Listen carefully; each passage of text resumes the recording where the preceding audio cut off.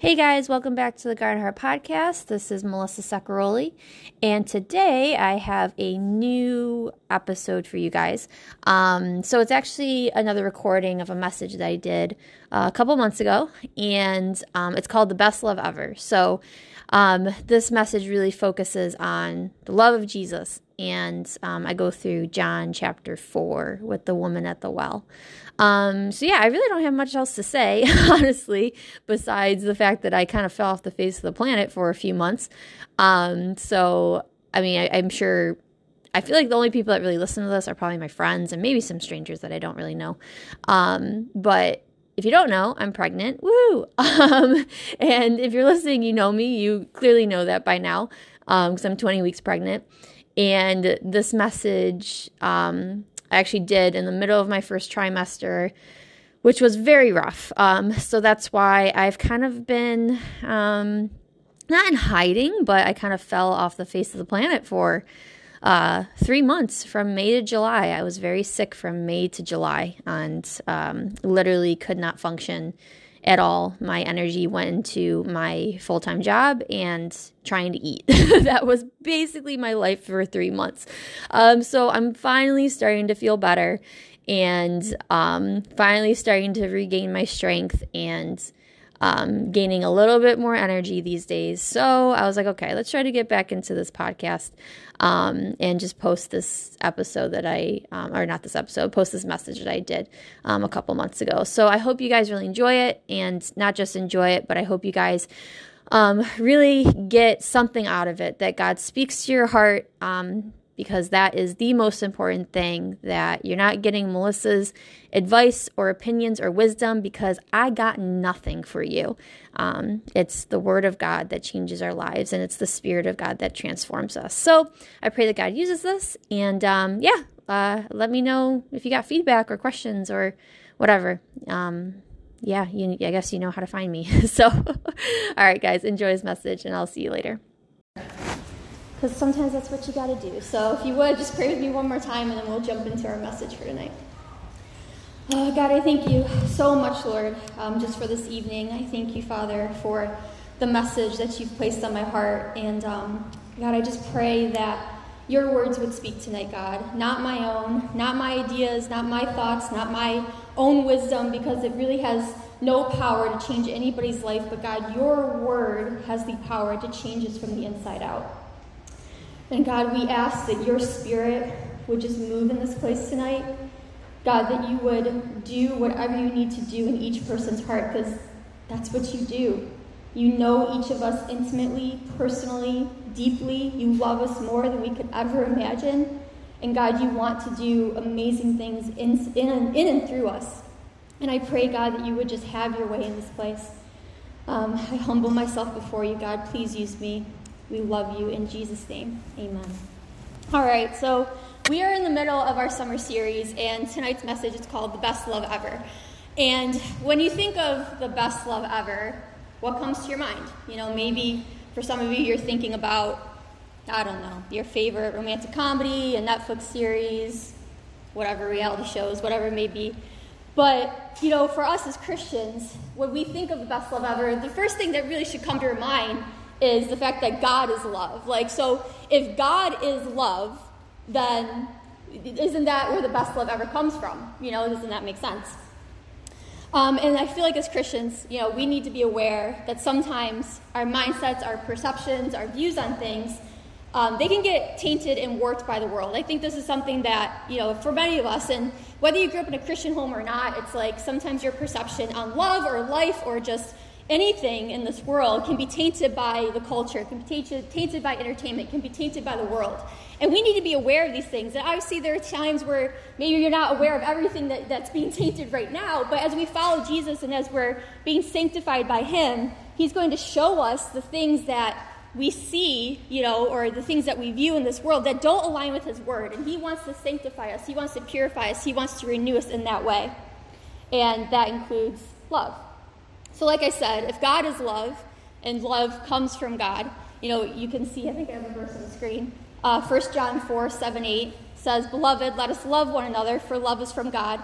And whoever loves has been born of God and knows God. Anyone who does not love does not know God, because God is love. So there's the verse for you. So obviously, if we want to look at the best love ever, if we want to learn what is this love, not only do we need to look at God in Scripture, but we should also look to the Son. Because I don't have this on the screen, but John 1:18 says, "No one has ever seen God, but the one and only Son, who is himself God and is in closest relationship with the Father, has made him known to us." So Jesus, when he came into the scene, he was born of a virgin. He lived a sinless life. He showed us what it meant to be in a relationship with God. Jesus is God. Jesus was God in the flesh. So when we look at Jesus and we look at different stories in the Bible, we can see what this love truly is.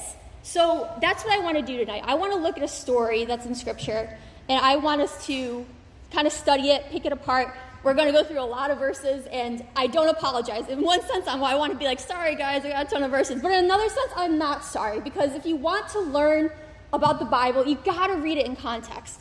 And there's so much background and details and things that you really need to study and understand to gain more substance of what this portion of Scripture is trying to tell us. Not just this portion, but any portion. So if you have your Bible, turn to John 4. We're going to look at the woman at the well. But if you don't have your Bible, it will be on the screen. So there's a bunch of verses that are underlined, as you could see it up there.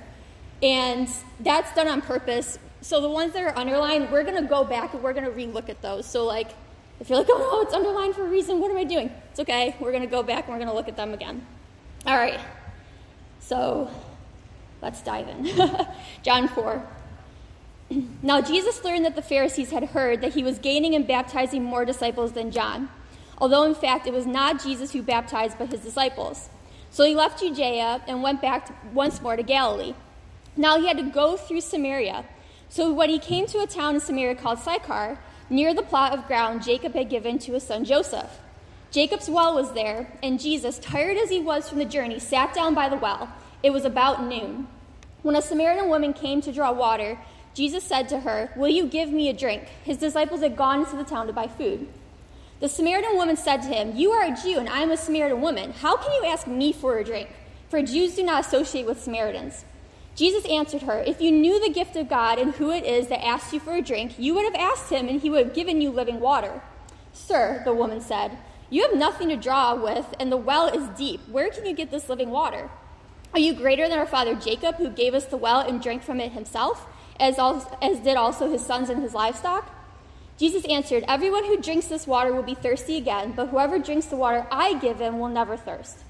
Indeed, the water I give them will become in them a spring of water welling up to eternal life." The woman said to him, "Sir, give me this water so I will not get thirsty and have to keep coming here to draw water." Plot twist. Verse 16. He told her, "Go, call your husband and come back." "I have no husband," she replied. Jesus said to her, "You're right when you say you have no husband. The fact is you have had 5 husbands, and the man you now have is not your husband. What you have said is quite true." Sir, the woman said, "I can see that you are a prophet. Our ancestors worshipped on this mountain, but you Jews claim that the place where we must worship is in Jerusalem." "Woman," Jesus replied, "believe me, a time is coming when you will worship the Father neither on this mountain nor in Jerusalem. You Samaritans worship what you do not know. We worship what we do know, for salvation is from the Jews. Yet a time is coming, and now has come, when the true worshipers will worship the Father in spirit and in truth, for they are the kind of worshipers the Father seeks. God is spirit, and his worshipers must worship in spirit and truth." The woman said, "I know that Messiah, called Christ, is coming. When he comes, he will explain everything to us." Then Jesus declared, "I, the one who is speaking to you, am he." All right, so that was a lot. Sorry, but not sorry, like I said. Okay, so we're just going to go through some of those verses that I underlined, because when we look at the story and you really dig in. Okay, just out of curiosity, how many people have heard a message on this story? Yeah, it's a popular one. Okay, but there's a lot that hasn't, so that's really good. What? My husband's doing something. Okay, he was like signaling to me. Okay, sorry. Okay, that's fine. Sorry. I'm so comfortable. We're like family here, so it's like I don't mind like interrupting like that. Okay, fine. Anyways, okay, so we're gonna go back and we're gonna look at some of these underlined verses, and you might be wondering, okay, what does this story have to do with the best love ever. Like, I have no idea. But when we dig in and we look at details, historical context, background of the story, we're going to find out that this story that we just read screams of the best love ever. It screams of an amazing love that is from Jesus. So John 4:9, the Samaritan woman, is it up there?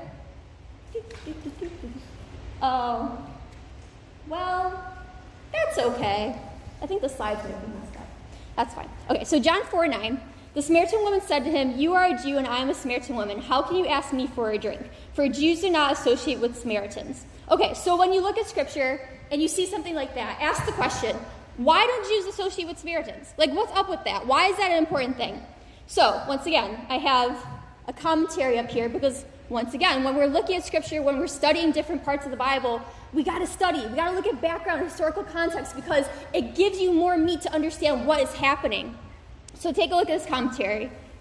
It says, when the nation of Israel split politically, when the nation of Israel split politically after Solomon's rule, King Omri named the capital of northern kingdom of Israel Samaria.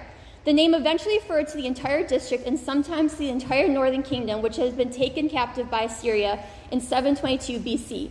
While Assyria left most of the populace of the 10 northern tribes away into the region which is today northern Iraq, it left a sizable population of Jews in the northern Samaritan region and transported many non-Jews in Samaria. These groups intermingled to form a mixed race through intermarriage. Eventually, tension developed between Jews who returned from captivity and to the Samaritans.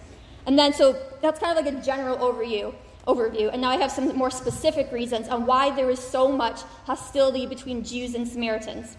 So one, Samaritans were of mixed heritage with Gentiles, yet they claimed to be the true recipients of Abrahamic promises. Now this is important because the Jews were God's chosen people. Like, Israel was God's chosen nation. They were the ones that were destined for God's blessings, for Abraham's promises, to receive all that God had for them. So imagine that you're the actual group of people that's supposed to be receiving all of God's blessings. Now imagine that there's another group of people that's basically saying, no, like, we're the right people over here. I mean, come on. Like, if you're the actual people, you're the actual group of people that's supposed to receive God's blessings, you're not going to be too happy about that, right? So, and then another point is that Samaritans built their own counterfeit temple and adopted their own priesthood and sacrificial system, all independent of the Jewish people. So these are just two reasons. There's a lot more reasons, but when you look at commentaries and you study a little bit more, there was violence, there was hatred, there was extreme hostility between these two groups of people that lasted for hundreds and hundreds of years. And here's the thing, Jesus knew about this. He knew about this history between Jews and Samaritans and how they hated each other. They didn't just get along, but they hated each other. There was this deep, violent, just like I said, hatred towards each other. So it's really important to know that Jesus, even though he knew all this, he still talked to a Samaritan woman, even though he was a Jew. So keep that in your mind. Next part, kind of jumping around a little bit. But John 4:4, it says, now he had to go through Samaria. So this is important because we need to know, after some studying once again, there wasn't just one way through Samaria. There wasn't just one route that Jesus could have taken. There was actually multiple routes that Jesus could have went to get to his destination. And once again, when you study more, it actually says that because there's so much hostility between Jews and Samaritans, a lot of Jews avoided Samaria. They went the long way so that they wouldn't have to interact with Samaritans. So there's a lot of routes that Jesus could have taken, but where it says here, where it says now he had to go through Samaria, some scholars, this is just kind of like a theory, but some scholars said it could be possibly referring to Jesus' divine appointment with this woman, that he had a purpose for meeting her, that he had a divine appointment to meet with this specific woman at this specific place and time. So when it says that he had to go through Samaria, it speaks to the fact that Jesus didn't technically have to because there's other routes, but Jesus had to because there was a very important situation that had to be met, that he had to meet with this woman, and we'll continue to find out what happens. But, I don't know, it's pretty cool. So, next verse, John 4:6, Jacob's well was there, and Jesus, tired as he was from the journey, sat down by the well. It was about noon. So once again, it's a verse that you're just like, okay, like this doesn't really mean anything to me, but it shows so much details and it speaks of God's love. It speaks of Jesus' love. So one, Women generally came in groups to collect water, either earlier or later in the day, to avoid the heat. If the Samaritan woman was alone at the well at noon, it may indicate public shame. So what does that mean? I've heard people say she could have been a prostitute. That's possible because she had 5 husbands, or like the current man that she was with was not her husband. I think that's just a theory, but like even so, this woman didn't show up at noon at this well because she slept in. Like that's not what happened. She showed up at noon alone in the middle of the day because she didn't want to be around other people, that she had shame, that she had things that she was embarrassed of, that if anything, if she was a prostitute, if she was somebody that was sleeping around, I'm sure she was the talk of the town. I'm sure people knew about her. I'm sure people gossiped about her. So I'm sure she was somebody, she didn't want to be seen. She didn't want to be spoken to. She wanted to isolate herself and hide because she was under so much shame and guilt from the life that she's living. Maybe some of you can relate to that. Maybe some of you in here are under so much guilt and shame and condemnation because of the life that you're living, that you don't want to be seen by anybody, that you isolate yourself, or you avoid community groups, or you avoid being around people because you don't want to be found out. Well, the good news is, it's just like Jesus knew the details of her life, he knows the details of your life, and it's not to shame you, it's not to condemn you, but it's to set you free and show you that he loves you. More points about this, how he sat down by the well, and it was about noon. The Samaritan woman was amazed that Jesus spoke to her. One, though in that culture, men didn't talk to women, especially unknown women, and especially unmarried women. It wasn't common back then. And once again, Jews didn't associate with Samaritans. Here's another fact that's fascinating.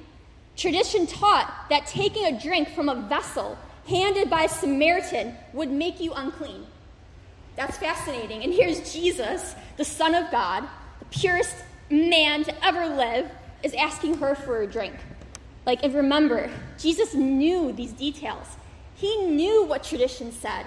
He knew what culture said. He knew the social norms and all these different things, and he didn't care. He broke them all to show love to this woman. And here's another part. A rabbi, Jesus was a rabbi, or a religious leader did not hold conversations with women of ill repute. So it's just fascinating when it's like, once again, when you study, when you dig, when you look more into these stories and these backgrounds, it opens up this whole world of, wow, there's a lot more going on here than what meets the eye.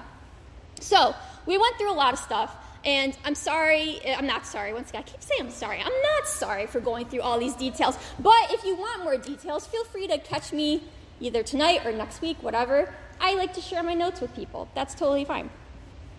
So what can we learn from all of this? If we're talking about the best love ever, what can we learn about all this? Well, one, Jesus' love knows no bounds. So like I said earlier, it doesn't matter. Actually, I didn't say this earlier. I don't know if you guys realize, I'm not feeling too great, so I'm just but it's okay, we're getting through it. All right, so Jesus' love knows no bounds. It doesn't matter who you are, what you have done, what your past looks like, or how tainted you may be. Just like the Samaritan woman, Jesus came for you. He came to you, came for you, to offer you new life, to offer you freedom, to offer you forgiveness, to offer you a clean, fresh start, to offer you a home in heaven, to offer you just freedom and grace, and so much more than anything that this world has to offer. In the story, like I said, this is what I said earlier, Jesus broke social, cultural, religious boundaries in order to show love and compassion to this woman. In John 3:16, it says, "For God so loved the world that he gave his only son, that whoever believes will have eternal life." This is the good news of the gospel, that whoever believes in Jesus, it doesn't matter who you are, it doesn't matter what you've done, it doesn't matter how bad, quote unquote, your past may be, it doesn't matter what you're doing right now. Maybe you're in here once again, and you're living a life of sin, and you're living a life you know is far from God. Here's the thing, Jesus has come to you. He's inviting you into a relationship with himself. He's offering you a fresh start. That offer is always on the table. He will never take it back, but you have to receive it. But no matter who you are, no matter what you've done, no matter what your story is, no matter what you're doing right now, Jesus' love knows no bounds. 2, because he loves you, Jesus has done and will do whatever it takes to reach you.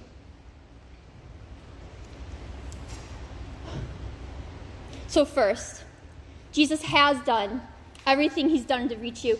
What does that mean? Well, it means that he's already died on the cross for your sins. He's already lived the perfect sinless life that he needed to. He's died on the cross. He was raised from the dead. He sent his spirit into the world to anybody who believes in him. That's already been done. He's already done the work that needs to be done to reconcile you back to God. But like I said, you need to receive that gift if you haven't already.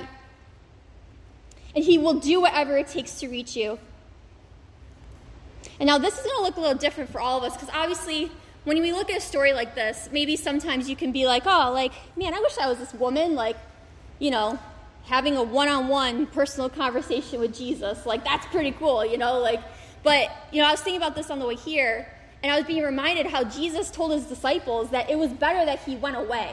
Like, and obviously the disciples didn't understand that, because it's like they're seeing him do miracles, they're seeing him cast out demons and raise people from the dead and heal people from sick and all these different things. And Jesus is saying that it's better that he goes away? Like, what does that mean? But obviously, as we know, when he went away, his spirit has been made available to all of us. So obviously, as we're following Jesus and as we are on this journey with him, like, we're not going to have, I mean, if you do, call me, but it's like we're not going to have face-to-face, one-on-one conversations with him, like, in physical form. But like I said, if that happens, you call me, because that'd be amazing.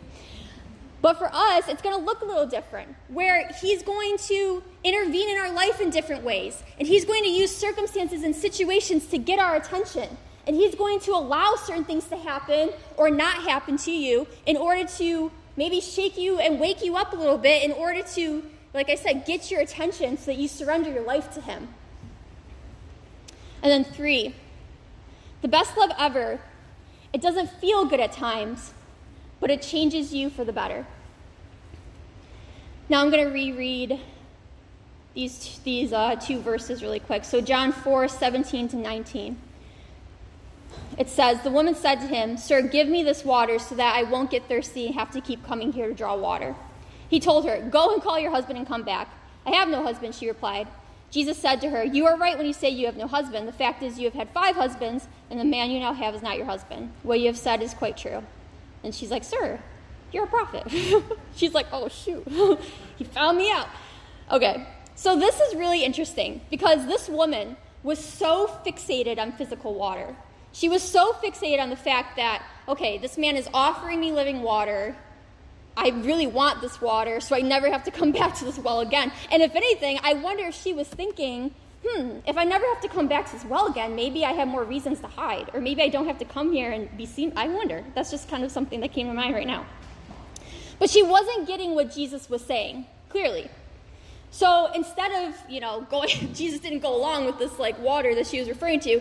He got to a very intimate detail of her life. He addressed and called it out, obviously because he knew it, because he's the Son of God, but he called out a very intimate detail of her life that he knew, and he confronted her sin, and he confronted her depravity, but in love. Now here's the thing. Like I said, the best love ever doesn't feel good at times, but changes you for the better. Jesus will confront your sin. He will confront your idols. He will confront the darkness that you're living in. As you follow him, as you're surrendered to him, as you are walking with him day by day, Jesus will, because he loves you, not because he's trying to harm you, not because he's trying to make your life miserable, even though it feels miserable in the moment, because we love our sin. Honestly, right? We've made friends with it. We love it. It's comfortable. It's things that we serve. It's things that we live for. And Jesus will confront it. And he wants to remove all that stuff from you. He wants to remove the sin and the impurity and all those different things because he knows that you can only find satisfaction in him. Like, think about it.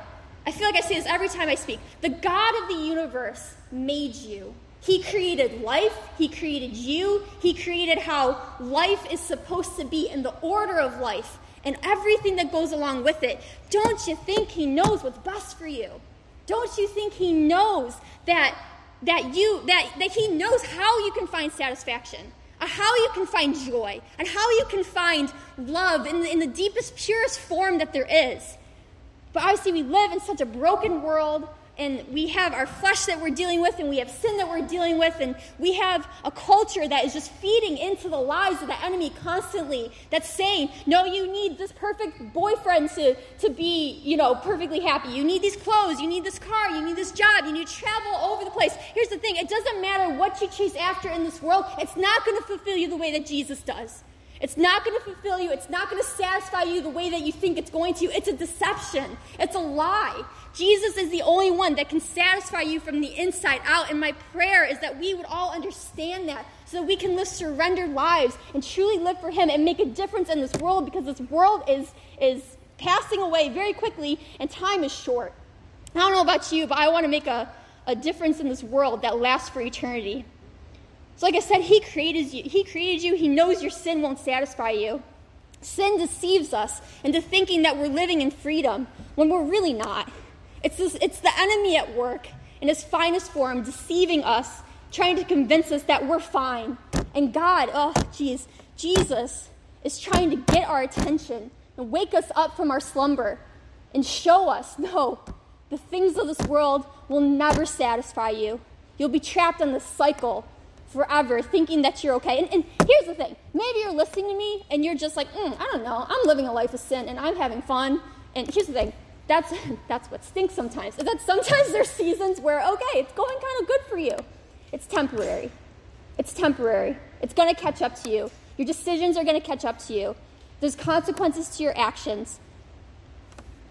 God will not be mocked. Sin deceives. His word is true. And it will never, ever satisfy us.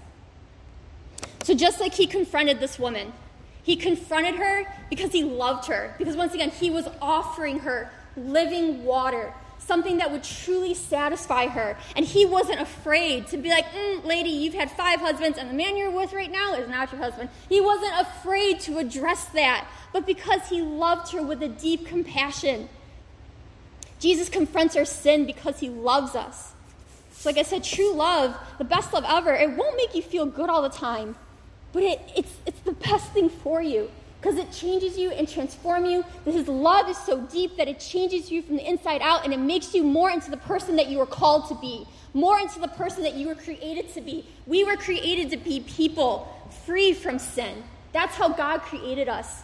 That's how Eden was. That's how the Garden of Eden was. Before the fall, no sin, no suffering. No death, no temptation, none of that. Well, there was temptation because Eve was tempted by the devil, but whatever. But no sin, there was no evil, there's no darkness. That is how we were made to live. And as we follow Jesus, that's how Jesus is going to transform us and bring us into it until he calls us home or until he returns once again. So just a quick personal story before we wrap up. So I kind of mentioned this earlier once again, but whatever, my brain's all over the place. But like I said earlier, there's times where Jesus will intervene in your life. He will sometimes allow certain things to happen, or he won't allow certain things to happen in order to get your attention. And I think this is just really important because, like for me, when I'm 29 right now, but when I was graduating high school and I was entering the college, there was a time, like during that time, where I was trying to figure out my college plans and what I wanted to do with my life and all these different things. There was something that happened where I had all these plans to go to a specific university. I played tennis my whole life. That's what I did. Tennis was my God. That's all I did. I served tennis. I served myself by playing tennis. And in 1 month, I got appendicitis, which put me in the hospital for 2 weeks. It burst. It was actually a situation where they were like, if you came any later, you would have died. I'm like, oh, that's great. But whatever. I'm here, so it's fine. God had another story, another plan for me. So I got appendicitis, and it put me out of playing tennis. I missed tryouts, all these different things. I lost scholarship money I was supposed to receive, and I think some other things happened. My point is that my life was completely redirected. I had my eyes set on, okay, this university, this team, this college, this experience, and God didn't cause it, but he allowed it to happen, for all those things to happen, and completely redirect my life. And here's the thing, he redirected my life, but I had no idea where I was going. And that summer before I started college, I was pissed at God. Ticked at God. I was so mad at him. I put him on the back burner. I wanted nothing to do with him. I called myself a Christian. I was going to church. I was reading my Bible, but I was still serving myself. And I was so mad at him. And I was like, God, I'm doing what I want. I went to like 15 concerts that summer. I blew all my graduation money. I just did my thing. And then the fall rolls around. I start at a different school, and I'm broken, and I'm lost, and and I didn't know where else to turn besides back to God, because I was desperate, and I needed answers. I had all this fear for the future. I didn't know where my life was heading. I didn't know what I was meant to do with my life. I had all this fear in me, and depression and worthlessness. And you know what? That's just one of the best things that could have happened to me. Because all those things that happened that redirected my life led me into a situation where I finally surrendered my whole life to Jesus. And Jesus grabbed my heart, and he set my life on a new trajectory. And honestly, the past, 12 years or whatever, it has been a wild journey of following Jesus, him unveiling plans that I had no idea that he had in store for me. Every single part of my life right now, literally 18, 19-year-old Melissa had no clue that was even a possibility. My perspective in life, what I thought I wanted for my life, was literally tennis. Like, that's it. And through the past 12 years, I have had opportunities to do things that I never thought was imaginable. God gave me this gift to speak. I didn't have this when I was 18. I was shy. I was afraid to talk to people. I was never a public speaker, but he developed this gift within me because that's what he had created me to do. And it's like he's given me a wonderful husband. I'm pregnant now, praise God. It's like there's just so many. I was not planning on telling people. That's why I feel like crap, people. I was not sorry. I just told everybody. But there's just so many. There's so many good plans and so many good things that God has done. And here's the thing: the journey's also been hard. Yes, there's been times where I'm like, God, how can I keep going forward? There's been seasons where I have battled with depression as a Christian. Here's the thing. Before I was a Christian, I was depressed and suicidal. Jesus captured my life. There's a joy that infuses your life that you've never known before because you're awakened to this new life that is found in God. But here's the thing. There are some seasons that are really, really hard. And I've battled with depression as a Christian. I've battled with suicidal thoughts as a Christian. Man, I wasn't planning on talking about any of this. I have battled with this stuff, guys. But here's the thing. This is the difference between BC days, before Christ days, and now, is that I'm not walking alone anymore. And that is such a good gift that God has for us, is that there's hope on the other side of it. We're living for eternity. We're living for the things that are not of this world. But here's the thing. I'm not walking alone. And if you're a Christian and you've been bought by the blood of Christ, you know what I'm talking about. We don't have to do this alone anymore. We have the Spirit of God within us that helps us every single day. He will help you walk by faith. He will help you overcome temptation. He will help you overcome whatever it is that you're facing, and not for your own personal gain, but to glorify Him. And here's the thing. This is not my quote. I think it's John Piper that said it. But when we most glorify Him, that's where we find the most satisfaction. When we are most satisfied in Him, that's where He gets all the glory. And it's this beautiful just plan that He has, that as we surrender, as we die to ourselves more and more, as we're surrendered to Jesus, God receives all the glory, but we receive so much joy in the midst of it because we are made to know Him. We were made to walk with Him. We weren't made for the things of this world. We weren't made to live for the world and all the things that it has to offer. We were made to know God. And that is the best thing ever. From the best love ever. That's fantastic. So, my final point. The best love ever is found in Christ alone. It breaks every boundary, will do whatever it takes to reach you, and will change you from the inside out. All right. I feel like I need to keep talking, but I'm done. So we'll close in prayer. Oh, God, I thank you so much, Lord, for tonight.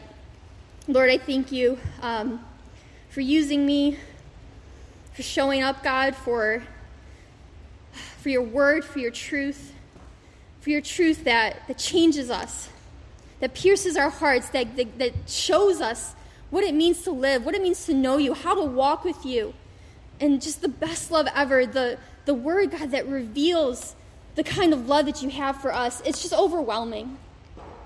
And Father, I pray, God, that every single person, Lord, if they haven't experienced your love, God, that they would experience it. We shouldn't live our life based off the experiences, but because you're a real God and your presence is real, there are times where we will feel your presence and we will experience your love, and it changes you from the inside out. And God, I'm asking for that for each and every person in this place.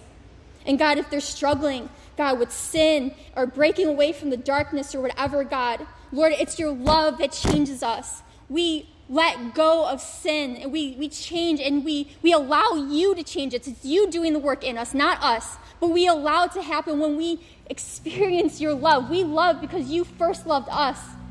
So God, I'm just asking, I'm begging, I'm praying, Lord, that best love ever that is found in Christ, that you showed us and you revealed to us on the cross.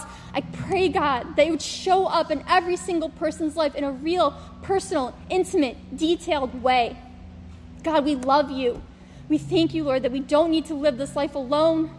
God, that you have died for us, Jesus, that you were raised from the grave, that you gave us your spirit so we don't have to be alone anymore. Lord, wherever people are at, meet them where they're at, just like the woman at the well. We ask that you come to us, meet us where we're at, and change us from the inside out. We love you. In Jesus' name, amen. There you go. Amen. Thank you. We can just say thank you.